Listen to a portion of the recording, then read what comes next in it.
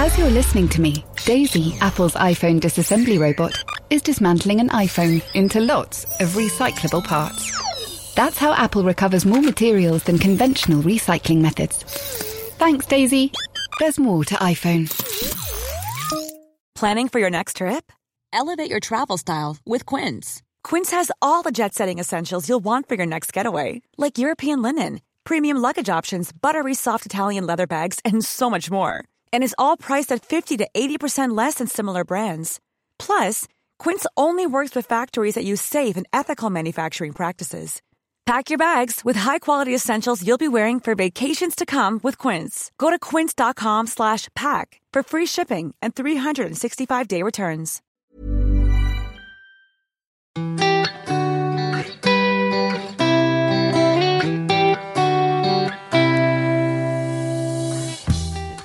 What? I don't know.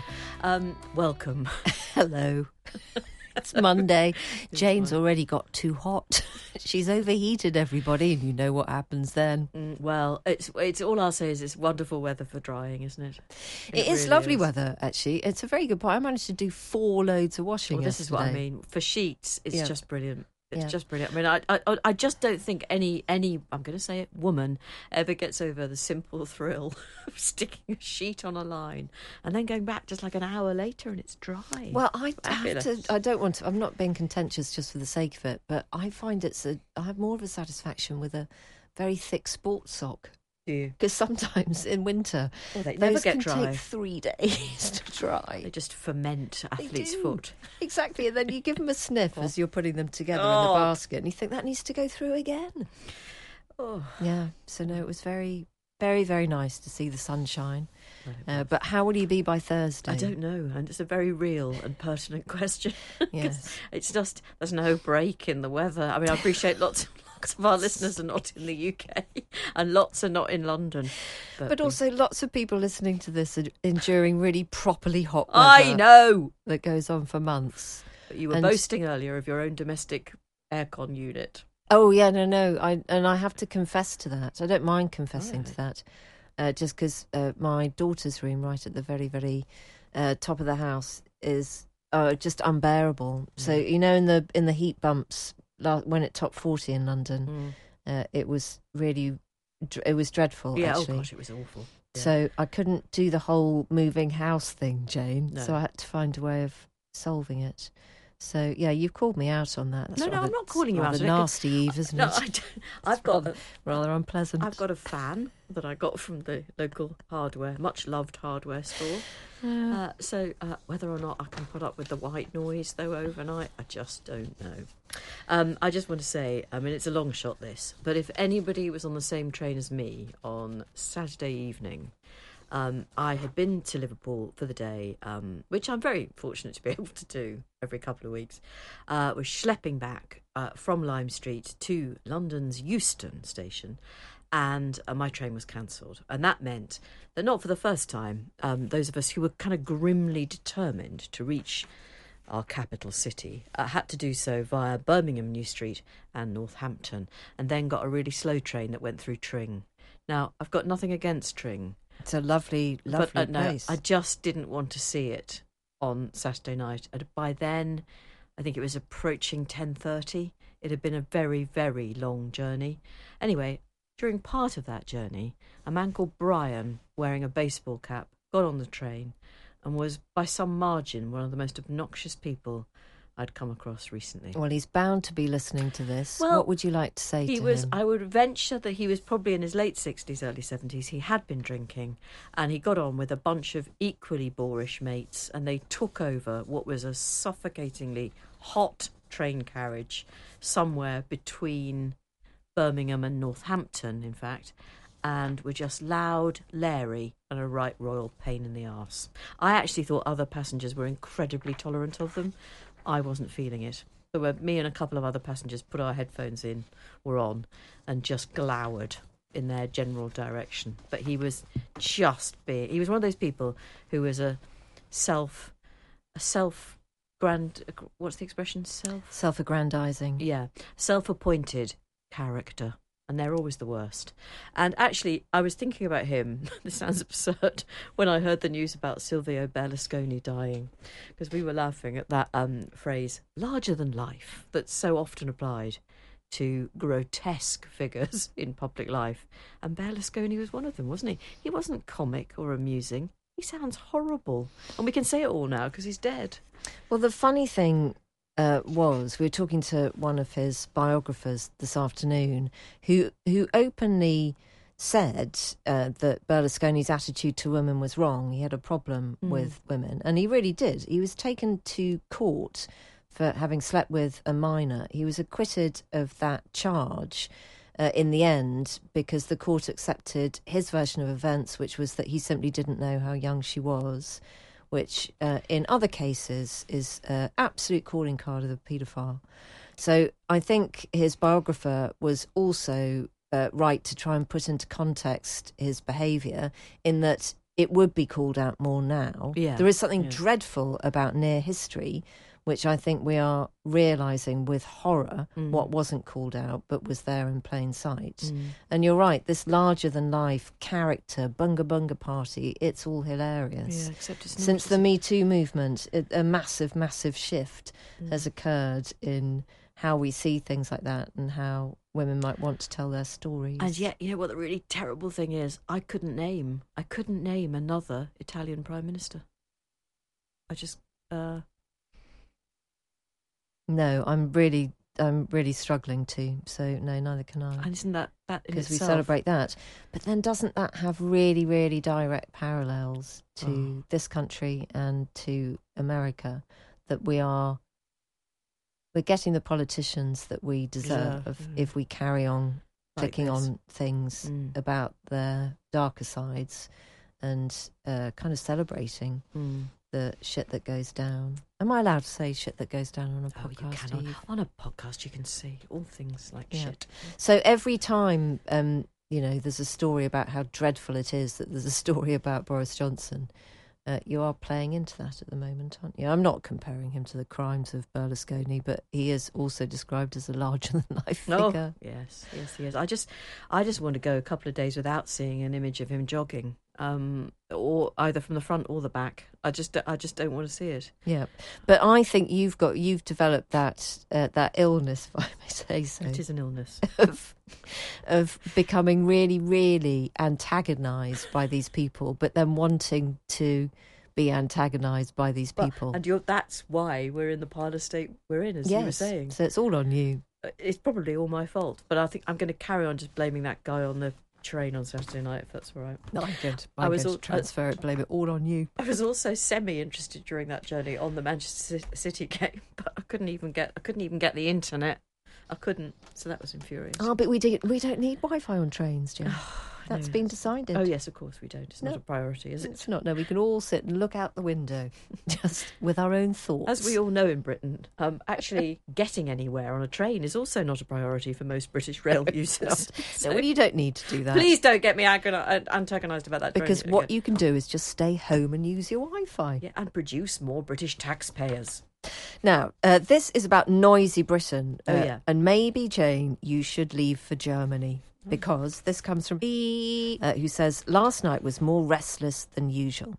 Having to pack after a very few stimulating days in Germany, a country which I absolutely love. I was very struck by your discussion about how noisy Brits abroad are. I was in the British Army as we were preparing to leave Germany, and there was a great deal of concern about how children would cope with the return to the UK, let alone the parents, as many of them had never lived there. It was heartbreaking to hear of how many of them really didn't want to go back to England, and this was mostly for reasons of noise and tranquility. I'm something of a similar age to you both, and we can remember quiet Sundays when there was nothing much to do except visit family, talk with each other, watch TV, usually terrible, or go out and do something less boring instead, which was the strapline, wasn't it, of Why Don't You, a TV programme that we'll remember, but lots of our listeners in Canada probably won't. That was called Why Don't You Turn Off the Television Set and Go and Do Something More Interesting Instead. That's exactly it. It seems to me that for the last 30 years, we in the UK have become used to a 7-day working week and shopping with no time to rest apart from a pandemic-enforced hiatus.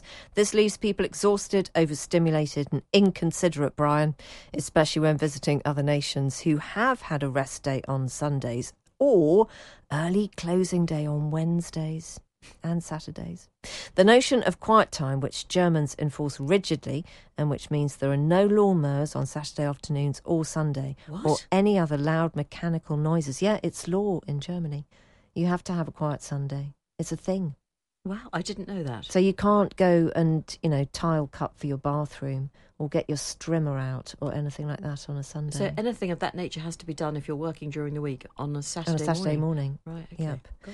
It's an anathema to Brits, says, especially when abroad. It does make me wonder if we haven't sold something of our national soul for almost incessant economic activity, and to what benefit. Just as Mary Woodhouse saw the dangers of unregulated television, White House that is, isn't it? Perhaps the Keep Sunday Special campaign had a value beyond the religious. I'll be grateful if you didn't use my name. I'll give you a beep, Eve. Beep! Oh, that was it's a very long one, wasn't it? Totally over the top. Yeah. Oh, do a nicer one. I'll do a short one. Beep! Yeah, really lovely. Genuinely nice enjoyable. Low military beep for you. But did you see the footage of the poor soldier falling over in his bearskin and carrying still trying on? to play the trombone. Genuinely, one of the most heartbreaking images I have ever seen.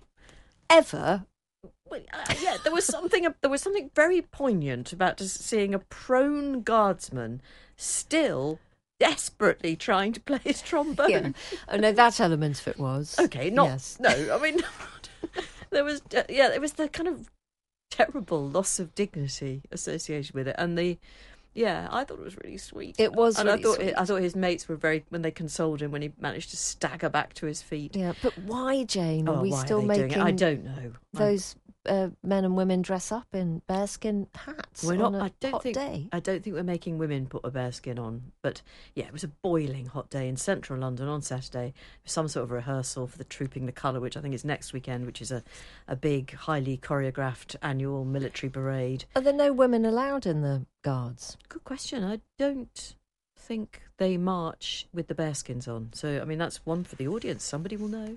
They will know. Yeah. I tell you who would know. That's Rory Stewart, who happens to be referenced in this email from Daisy. Excellent. But not counting Blue Peter, she says, this is the first time I've ever written into a show. Then she says, actually, it's not true. I wrote to The Rest is Politics to say that I thought they had a woman problem after Rory proclaimed that it is now much safer, actually, to walk across Afghanistan than it was when I did it. For who, Rory? I asked. But I'm sure they didn't even register it, let alone read it, so I don't think it counts. I think it's a brilliant email, and they should have answered it. They should. I'm sorry they didn't, actually. For what it's worth, Daisy, I quite enjoy their podcast, if I'm honest, but they do have a gap. They have a gap when it comes to women and women's experiences, which is extraordinary in lots of ways. And I think that's, forgive me, is a remark completely typical of them. For Rory Stewart, without realising what it is he's saying, to say that things have really improved and now it's really perfectly easy to walk across Afghanistan. But I can't imagine when he said that, because it wouldn't be easy to walk across Afghanistan even if you were a bloke at the moment, would it? Oddly, I think there was a really interesting report the other day on the Taliban and what they've done to cut heroin production.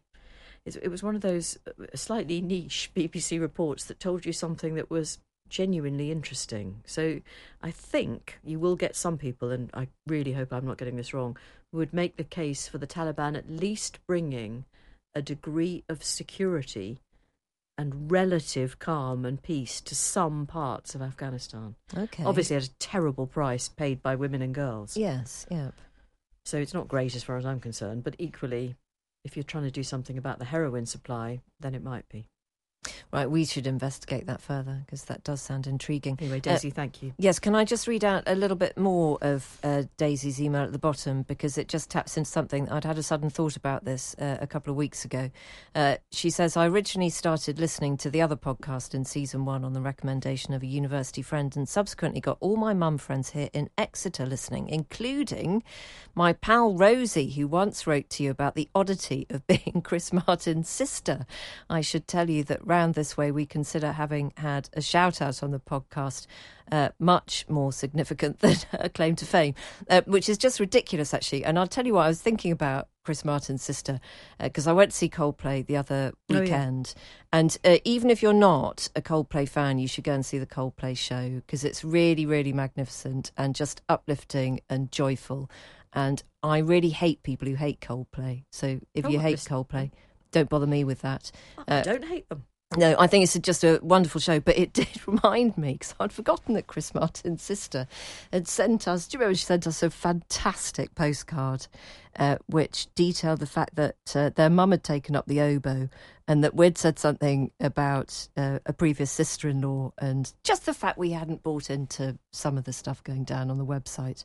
And we enjoyed hearing from you very much, and I just have always slightly wondered whether you were okay with us reading out that postcard. Because actually it was just quite it was fantastically what's the right word, revealing. Revealing, I think that is the right word. It was lovely to hear from you, so I hope you're okay, Rosie, and obviously I'm slightly in love with your brother, but that won't come as a great shock to you. Well, you don't want to mention his upper arms. I don't suppose no woman thinks of her brother in that light, with great upper arms anyway, does she? So she's not going to be offended by that. No, nobody would think that about Chris. No. Dear Chris. No, dear. But if you're really irritated by a sibling who's gone on to tremendous success, you know what you can do. Email Jane and Fee at times.radio. But not if you're related to either of us. Make that very clear. Actually, my sister doesn't listen, so that's fine. Either does mine. Great. I played my mum the film of us promoting our book club that we put on Instagram. Jane and Fee, by the way, if you'd like a follow. And all she said was, "Are you both standing up?" I said yes.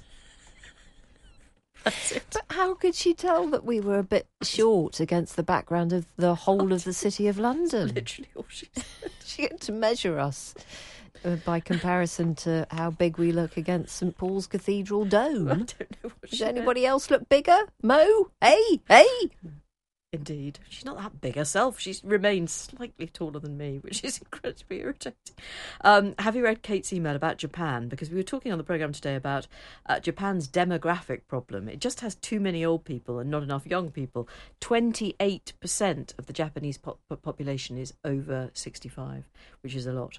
But this is an email from Kate actually referring to, I think it was a comment I made about Japan and its lack of immigration. It's probably fair to say, says Kate, that immigration is low in Japan compared to the wider population. But actually, Japan has got many immigrants living there, one of whom is my sister. She moved there for work and then got married. The channel NHK World is the international arm of the Japanese broadcaster and has the most lovely show called Where We Call Home. It's all about people who've moved to Japan from other countries and the lives they have built for themselves. Well worth a watch. I also had to laugh at the lady who'd come back from Japan saying how quiet it was. The cities are really loud, just like ours. Traffic noise, loads of people. And every station on the Tokyo Metro, I love this, has its own jingle. Now, we need to do that on the London Underground. I suppose that's a way. Would that be a way for people to identify where they were if they didn't have time to read or couldn't read Japanese script? That is so fabulous, isn't Yeah. it? Because also you might be, deep into a book or a paper or whatever, and I've missed my station several times, especially on the Jubilee line. Oh. It doesn't seem to go at the same speed. It's very quick. Sometimes it's super quick. It's like the 21st century on there. And I'm at Stratford before I know it. Good I don't Lord. want to be at Stratford. So if you had a jingle, that would be great. Yeah. What would the jingle for the Elephant and Castle be? And then the sound of a castle. Can't do a It's castle. a bit difficult, isn't it, you see? You're not as clever as you think you are. Well, I didn't say I was clever, but you asked me to come up with a jingle, presumably you were because you couldn't get one yourself. Oh, my word. But see, would you sing the name? I think you just have. Well, I don't know. Could somebody, if you're let's listening in hear Japan, more about that. If you are in Japan, could you record a jingle and send it to us? Yeah, because we can't That imagine. would be the best thing. Could you explain? I'll go to the foot of the stairs. Sandra has sent this in. She says thanks from a very sticky Gare in the south of France. She says she's from Cheshire, but she's never heard that expression before, and you used it in the conversation that we had with Satnam Sanghera, who was in to talk about his fantastic book, Stolen History. Well, I'll go to the foot of our stairs is just an exclamation of astonishment. Well, I'm just amazed. I'll go to the foot of our stairs. What does it actually mean? What's it referencing? I don't. I think perhaps I don't.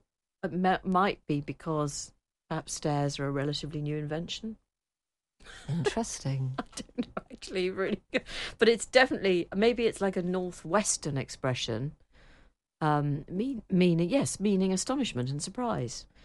I'd be amazed if. Okay. Yeah. Right. I'll go to the foot of our stairs. So is it the equivalent of in Hampshire would say, I'll start the gymkhana? Something like Very that? much so. Does anybody say that? No, I've just made Oh, okay, right. to play into the stereotype that you like to have of everybody from Hampshire. This one comes in about Erling Haaland's pants. It's from who says... We all know what. No, I've done it again. It's from O, who needs to be anonymous, please, as my job is a bit serious. Here we go. 64 minutes into the Man City versus Inter something match. No goals so far, very hot, and my mind has started to wander. Naturally, it meandered back to an off-air episode which involved mention of an astronomical rise in the sale of Y-fronts due to the Erling Haaland Noel Gallagher photo. I admit I'd found the item shocking, as I'd always associated such nether garments with my dad in the 1970s. Anyway, while my husband and child remained glued to the screen, I thought I'd take a moment to have a little look at the picture. Of course you did. Oh, serious job. For reasons that I won't go into, I then found it necessary to zoom in on certain parts of the image. I repeat the earlier phrase. I can now report that he's not wearing Y-fronts. Well, it's astonished me, I have to tell you. I thought I'd studied the image closely enough. Okay. These are normal clingy boxers, but somehow the little leg bits have just got a bit rolled up. How long did you spend on this, O? I can't tell you how relieved I was, and I thought I'd share in the hope of bringing similar comfort to others. Yours, slightly ashamed that this is the only contribution I'm ever likely to make to anything. No, we're grateful for that because it'll give other people the opportunity to go back to that picture. I found that picture a bit disturbing, actually, because I think it's because Erland is I say that as if I know him, the young man is near naked and being photographed with these other completely and utterly dressed guys around him. Giffers. Well, it's Noel Gallagher and some other fella, isn't it? I didn't like it. It gave me the giggles. I kind of know where you are, but like I say, I can't pretend I haven't seen it. We'll keep this one anonymous. Hi, I've got two children. We were talking last week about the Conservatives' Miriam Cates, was it? Who was basically calling for, a bit like our item about Japan today, calling on British women to come to the wicket and produce more citizens. I have two children, says our correspondent. After my first child, the enormity of the responsibility overwhelmed me. I knew instantly that this was a lifelong commitment. This beautiful little human had me as his guardian, protector and provider. I did have a deep maternal attachment. I made the decision to have only one child. However, my family and husband took a different view, and after much persuasion, I had an amazing daughter. I've got no regrets. Both are great people who contribute to society by making the world a better place. My daughter, though, has said she doesn't want children. She says that she isn't prepared to put her body through being pregnant, giving birth, and everything that comes post-birth physically. I respect and admire that decision.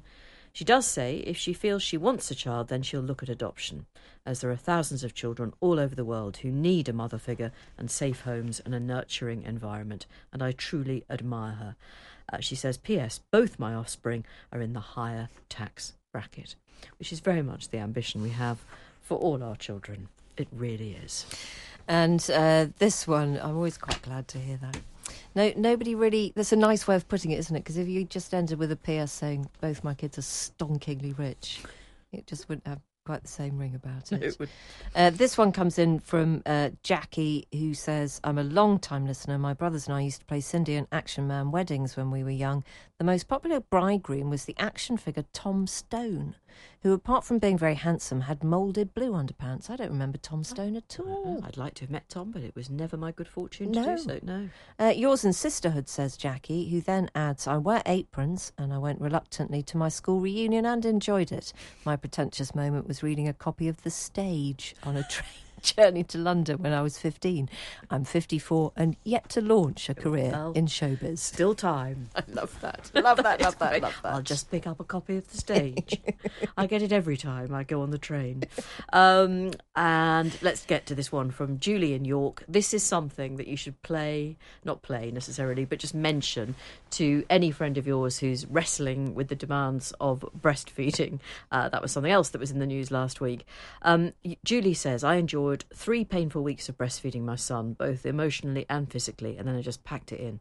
The guilt was enormous, and I distinctly remember saying that when he failed all his GCSEs, it would be all my fault. Get this. He came home last week for the summer, clutching his book that had kept him entertained on the flight. It was a Ken Follett. See? He is studying for a PhD at Harvard. Brilliant. Julie wins. Well done, Julie. And those 3 weeks, by the way, they'll be the 3 weeks that tipped him over the intellectual edge and sent him stratospherically straight to Harvard. I'm sure they would be. I'm so sorry, Jane. I've been temporarily distracted. What have I done there? I put a clean dress on. You've got a huge stain. And I've just rubbed against something very white that won't come off. We've got new desks in the office, and I wonder whether there was a little bit of painting over the weekend. And they haven't put up a "Don't sit down, there's wet paint here" sign. Looks a little bit like white powder. Now, what on earth could that be? Well, we're adjacent to showbiz. We're not right in showbiz anymore, darling. No, we're so not. I think it's more likely to be, I don't know what it is, paint or chalk. That's very annoying. Let's talk about our guest today. It was really lovely to meet her. One of the most dignified and thoughtful women that we have had on the programme so far, and you'll understand why when you listen to the whole of the interview. It's Dr. Olivia Chappell, and her son Horatio died when he was just 17 years old. He had gone on a camp with the British Exploring Society to the remote Svalbard Islands, and that camp was attacked by a polar bear and Horatio was killed. But just the year before, when he was only 16, he had gone to do some work experience at a spinal injury clinic in Salisbury where he lived, and he had been very interested in becoming a doctor. And whilst he was there, he hit on the idea of creating a garden for the spinal injury patients. Obviously, lots of them are confined to bed or they're in wheelchairs. And as Olivia explains, he very much felt that only being able to look out of a window or go and sit in a car park really wasn't aiding their recovery. So he was a very compassionate and obviously very ambitious teenager, and he wanted to really devote some part of his teenage and young adult years to doing something about what he saw as this problem. After his death, his parents also wanted to fulfil his wishes to build the gardens, and his mother, Olivia, has devoted her life to that. She set up a charity, and you can now find 6 gardens at centres across the country with plans for more. And do take a look at them. You can just search under Horatio's Gardens, and they really are spaces of calm and beauty. So Olivia came into Times Radio early this morning to talk more about the project, and I started by asking her if she could describe Horatio so that we could hold a picture of the young man in our heads whilst we talked about what then happened to him. Oh, that's a lovely question.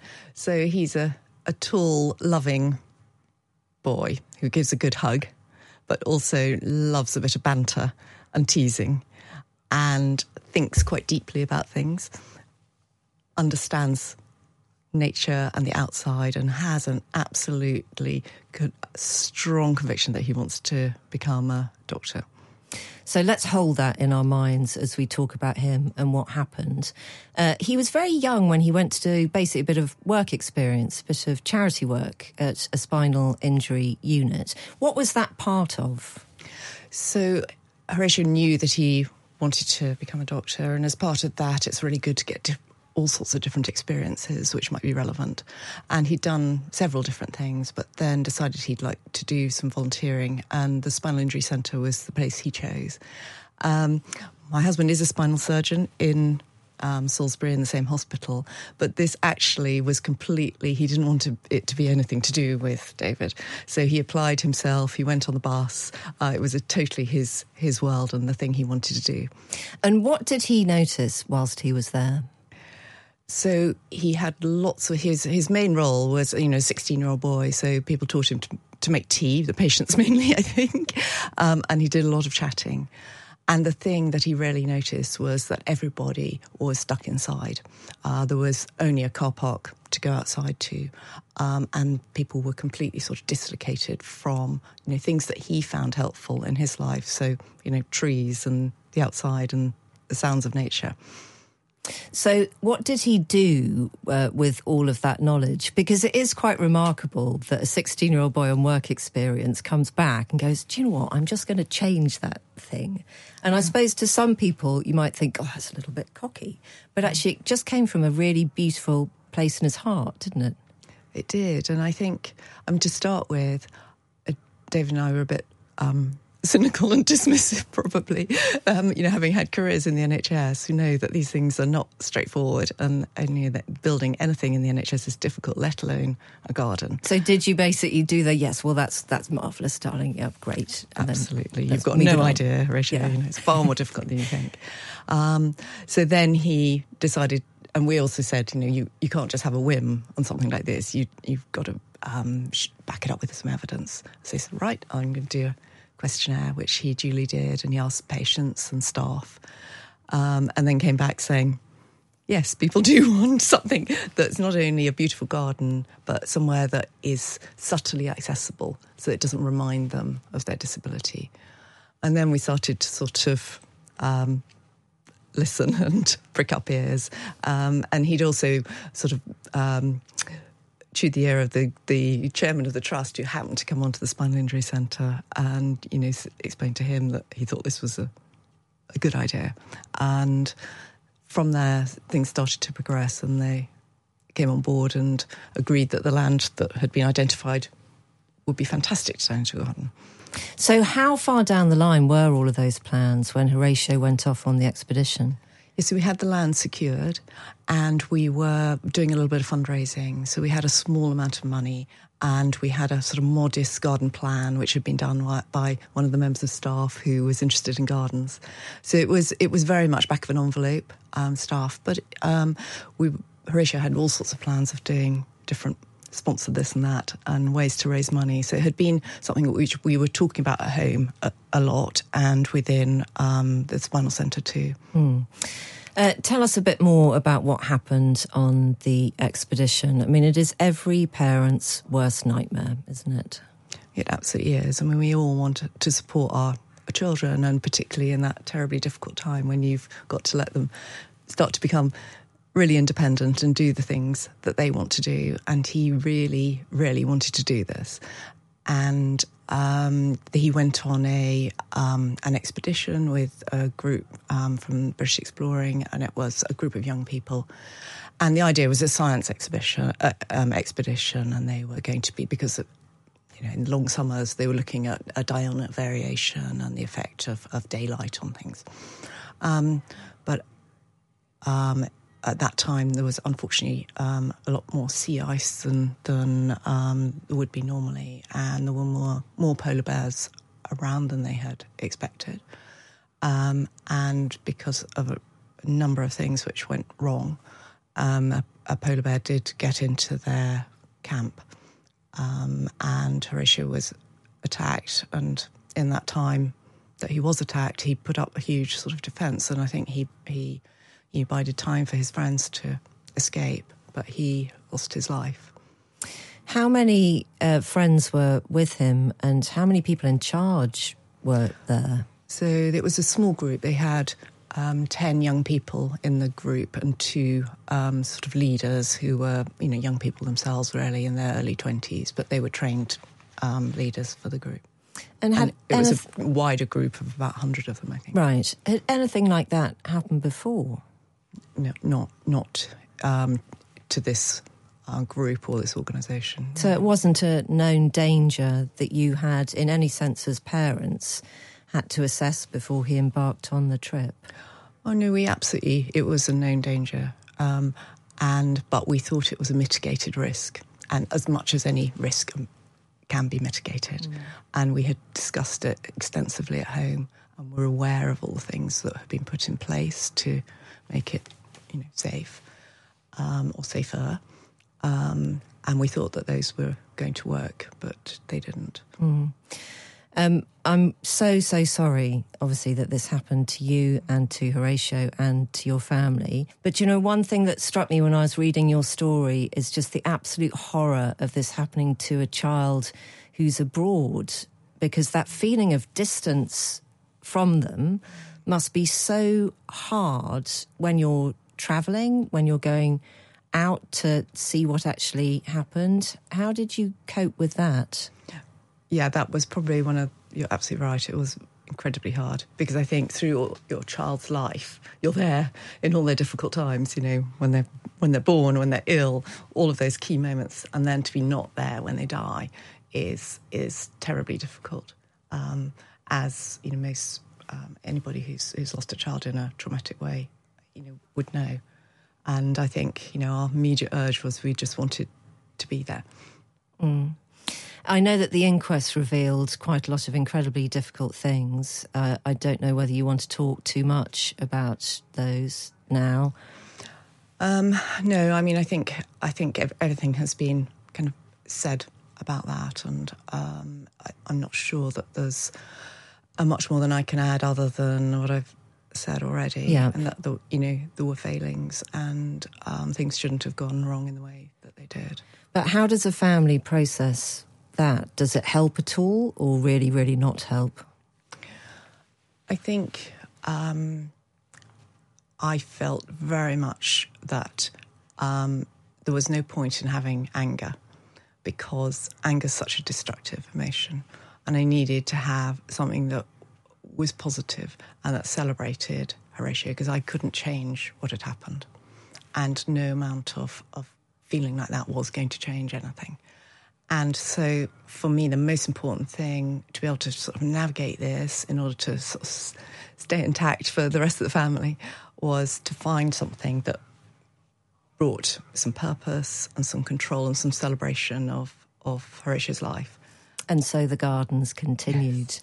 How difficult are some days, though, when you find yourself talking about gardens, talking about bringing peace and comfort and help to other people, knowing all the time that it comes really from a place of immense sadness and loss to you and your family as well? Yeah, of course, there are always difficult times, but, anybody who's experienced a spinal cord injury is facing something very, very akin to bereavement, because it's loss of all of their hopes and dreams, their future plans. There's such an impact on their family, their friends, their community, and they're going through a huge process of adjustment to find something that gives them purpose, something that gives them a sort of little bit of control in their lives, so that they can start to find a future way of being. And so sharing, that sort of emotion of loss that as so many people tragically have to go through is very kind of nourishing and nurturing, really. I suppose in if you look at it from a selfish point of view, but it's doing something with Horatio's ideas, and that has now this huge momentum to it, because it makes such a massive difference.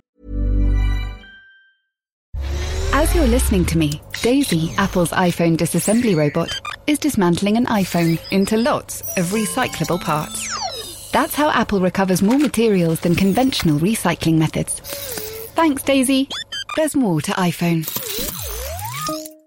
If you're looking for plump lips that last, you need to know about Juvederm lip fillers. With Juvederm Volbella XC and Juvederm Ultra XC, your lip look, whether it's subtle or bold, can last up to 1 full year with optimal treatment and no additional maintenance. Find a licensed specialist and see if it's right for you at Juvederm.com today. That's JUVEDERM.com. Add fullness to lips and adults over 21 with Juvederm Volbella XC or Juvederm Ultra XC. Do not use if you have severe allergies or a history of severe allergic reactions, or if you're allergic to lidocaine or the proteins used in Juvederm. Tell your doctor if you have a history of scarring or taking medicines that decrease the body's immune response or that can prolong bleeding. Common side effects include injection site redness, swelling, pain, tenderness, firmness, lumps, bumps, bruising, discoloration, or itching. As with all fillers, there's a rare risk of unintentional injection into a blood vessel, which can cause vision abnormalities, blindness, stroke, temporary scabs, or scarring. For full, important safety information, visit Juvederm.com. Even when we're on a budget, we still deserve nice things. Quince is a place to scoop up stunning high-end goods for 50 to 80% less than similar brands. They have buttery soft cashmere sweaters starting at $50, luxurious Italian leather bags, and so much more. Plus, Quince only works with factories that use safe, ethical, and responsible manufacturing. Get the high-end goods you'll love without the high price tag with Quince. Go to quince.com/style for free shipping and 365-day returns. Our guest today is Olivia Chappell. She set up the charity Horatio's Gardens in her son's memory. I asked her to tell us all a little bit more about what the gardens actually look like. So the first one was in Salisbury, where Horatio was a volunteer, and that's the Regional Spinal Injury Centre for the whole of the South West. And throughout the UK, there's 11 of these big spinal injury centres, fantastic centres of excellence, where people go for rehabilitation when they've had a traumatic event that's meant that they've become paralysed.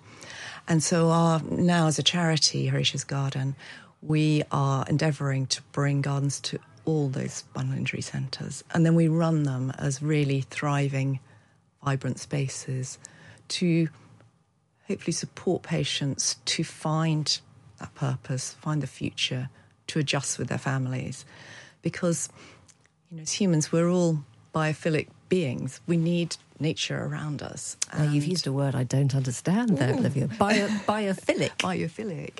So we're hardwired, really, to be comforted by nature, whether that's trees, whether it's being under the sky, whether it's feeling sunlight on our faces. All of these things have a huge physiological effect on us. And in our society now, at times the people are most stressed. So whether they're severely ill, perhaps they're in an elderly care home, in prison, we're removing people from all of that naturally comforts us. And as a result, what happens is your cortisol levels go up, your blood pressure goes up, you're generally feeling much more stress, your sleep patterns are all over the place. And none of these things help people who need to recover. So it's about trying to get this to be seen in the evidence is there. Without a doubt, the science is there to back up that we shouldn't be removing people who are in chronic ill health or facing acutely unwell situations from nature. And it would be fair to say, wouldn't it, that there isn't enough room really in the NHS at the moment in terms of budget or, possibly energy. I'm sure there is goodwill for it, but to be able to do this kind of thing within a normal hospital budget and setting. Yeah, I mean, those are challenges, particularly when hospitals are often built piecemeal. And so we've been fortunate in that all the spinal injury centres in the UK have some space, so it's adjacent to the garden, to the spinal centre, which is absolutely crucial, obviously. But you're right that even if the garden was put in, it tends to be put in as a low-maintenance garden, and maintenance is often the big issue. And so for us, these gardens are high maintenance on purpose. So we sort of flip the whole thing on its head, because then we know that a high maintenance garden means there's all year round seasonality and interest. So whatever time of year you come in there, even if it's on a grim old November day, you're going to find something that's growing. That's a very good point, yeah, because you wouldn't really want to look at just spindly tree branches in that kind of harshness of a wintry setting, would you? Absolutely. And they also need to be maintained, and so you need people in them. And then that becomes the social part of the project, which having people around you when you're going through a trauma is absolutely crucial. And whether those are your relatives and friends who can then come be in the garden with you and alongside you, or whether it's, our volunteer gardeners chat about anything other than what's going on in your medical situation. It all helps. You mentioned relatives and friends there. I did listen, and everybody can do this too, to some of the tributes that were paid to Horatio at a service in Salisbury Cathedral by some of his friends. Excuse me, I'm tearing up just thinking about it, because the young people just spoke so amazingly about losing this friend. Do you keep in touch with them? Do they keep in touch with you? Absolutely. And they've been such a joy, such a support. I think, particularly for his friends who he was at school with, they were very, very close. They'd been together for 4 years. And they were 17-year-old boys too, who don't on the whole have a language for bereavement. And they needed to find a way to be able to sort of express it. Yeah, I mean, they did it beautifully. They said such moving things. I think it must be so hard as a parent, though, Olivia, to watch the contemporaries of your child go on to do all of the things that your child can't. But does it also bring some kind of comfort to you as well? Well, it does. I mean, to start with, it was really hard. But we knew that they were all grieving so much as well. We needed to do it all together. And they've been such wonderful friends to Horatio's brothers, and to us.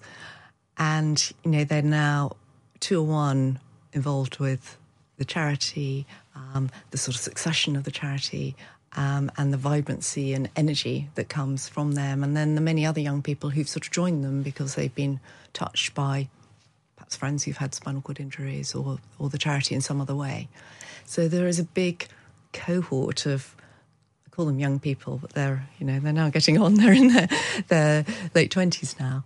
And a growing cohort of those people who want this. They understand that, nobody should have to be in the situation of having a devastating, life-changing injury without having somewhere that's not Formica to recover in. I did love some of the little details as well that were mentioned. Were you aware that his early teenage parties were based around his desire to have a lot of low-alcohol beer and pavlova? Probably not. I just love the addition of low alcohol, because I can imagine someone writing that thinking, his parents will be there, so we'll say it was low alcohol. Probably wasn't.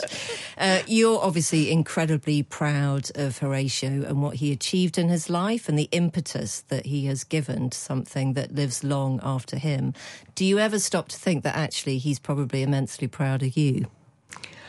I hope so. I really do. I think he'd be amazed. I think he'd be absolutely kind of thrilled and proud that there is change, and that it's not only changed within our charity work and what we're doing, but over the 10 years we've been doing it, the importance of gardens and health has been more recognised.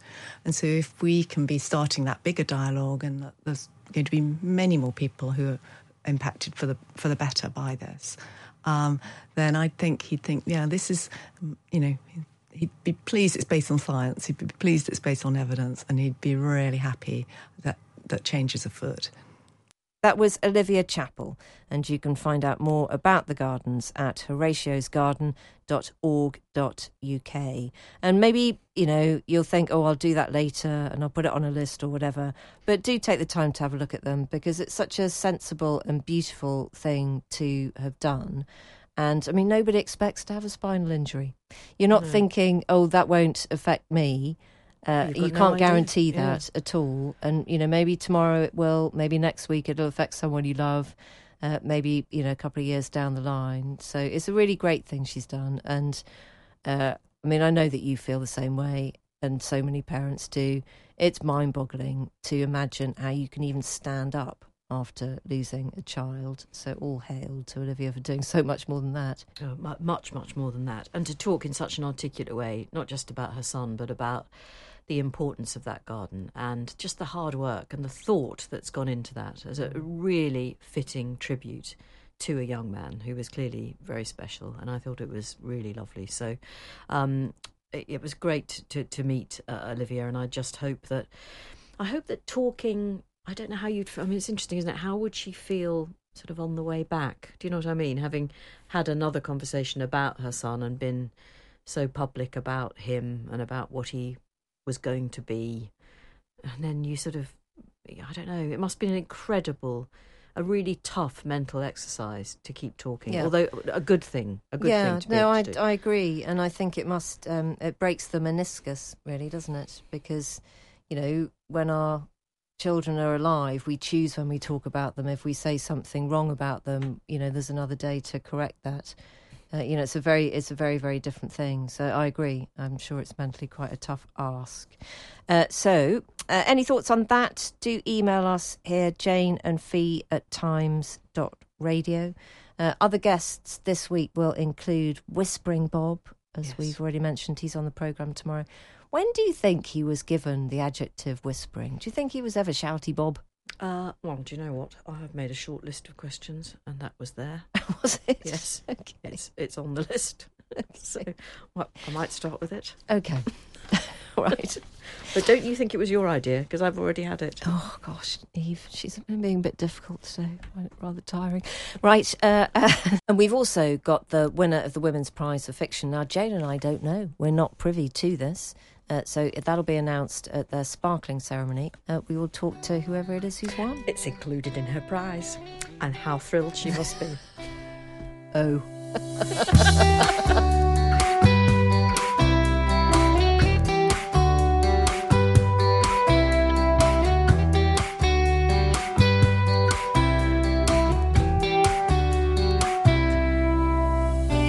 Well done for getting to the end of another episode of Off Air with Jane Garvey and Fee Glover. Our Times radio producer is Rosie Cutler, and the podcast executive producer is Henry Tribe. And don't forget, there is even more of us every afternoon on Times Radio. It's Monday to Thursday, 3 till 5. You can pop us on when you're pottering around the house or heading out in the car on the school run. Or running a bank. Thank you for joining us, and we hope you can join us again on Off Air very soon. Don't be so silly. Running a bank? I know, lady. A lady listener. I'm sorry.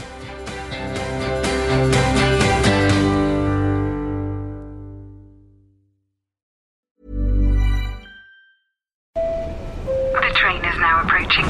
Junction at platform. Passengers. Airport, please stay on board. Next stop, road station. iOS helps you control which apps you share your exact location with. There's more to iPhone. Planning for your next trip?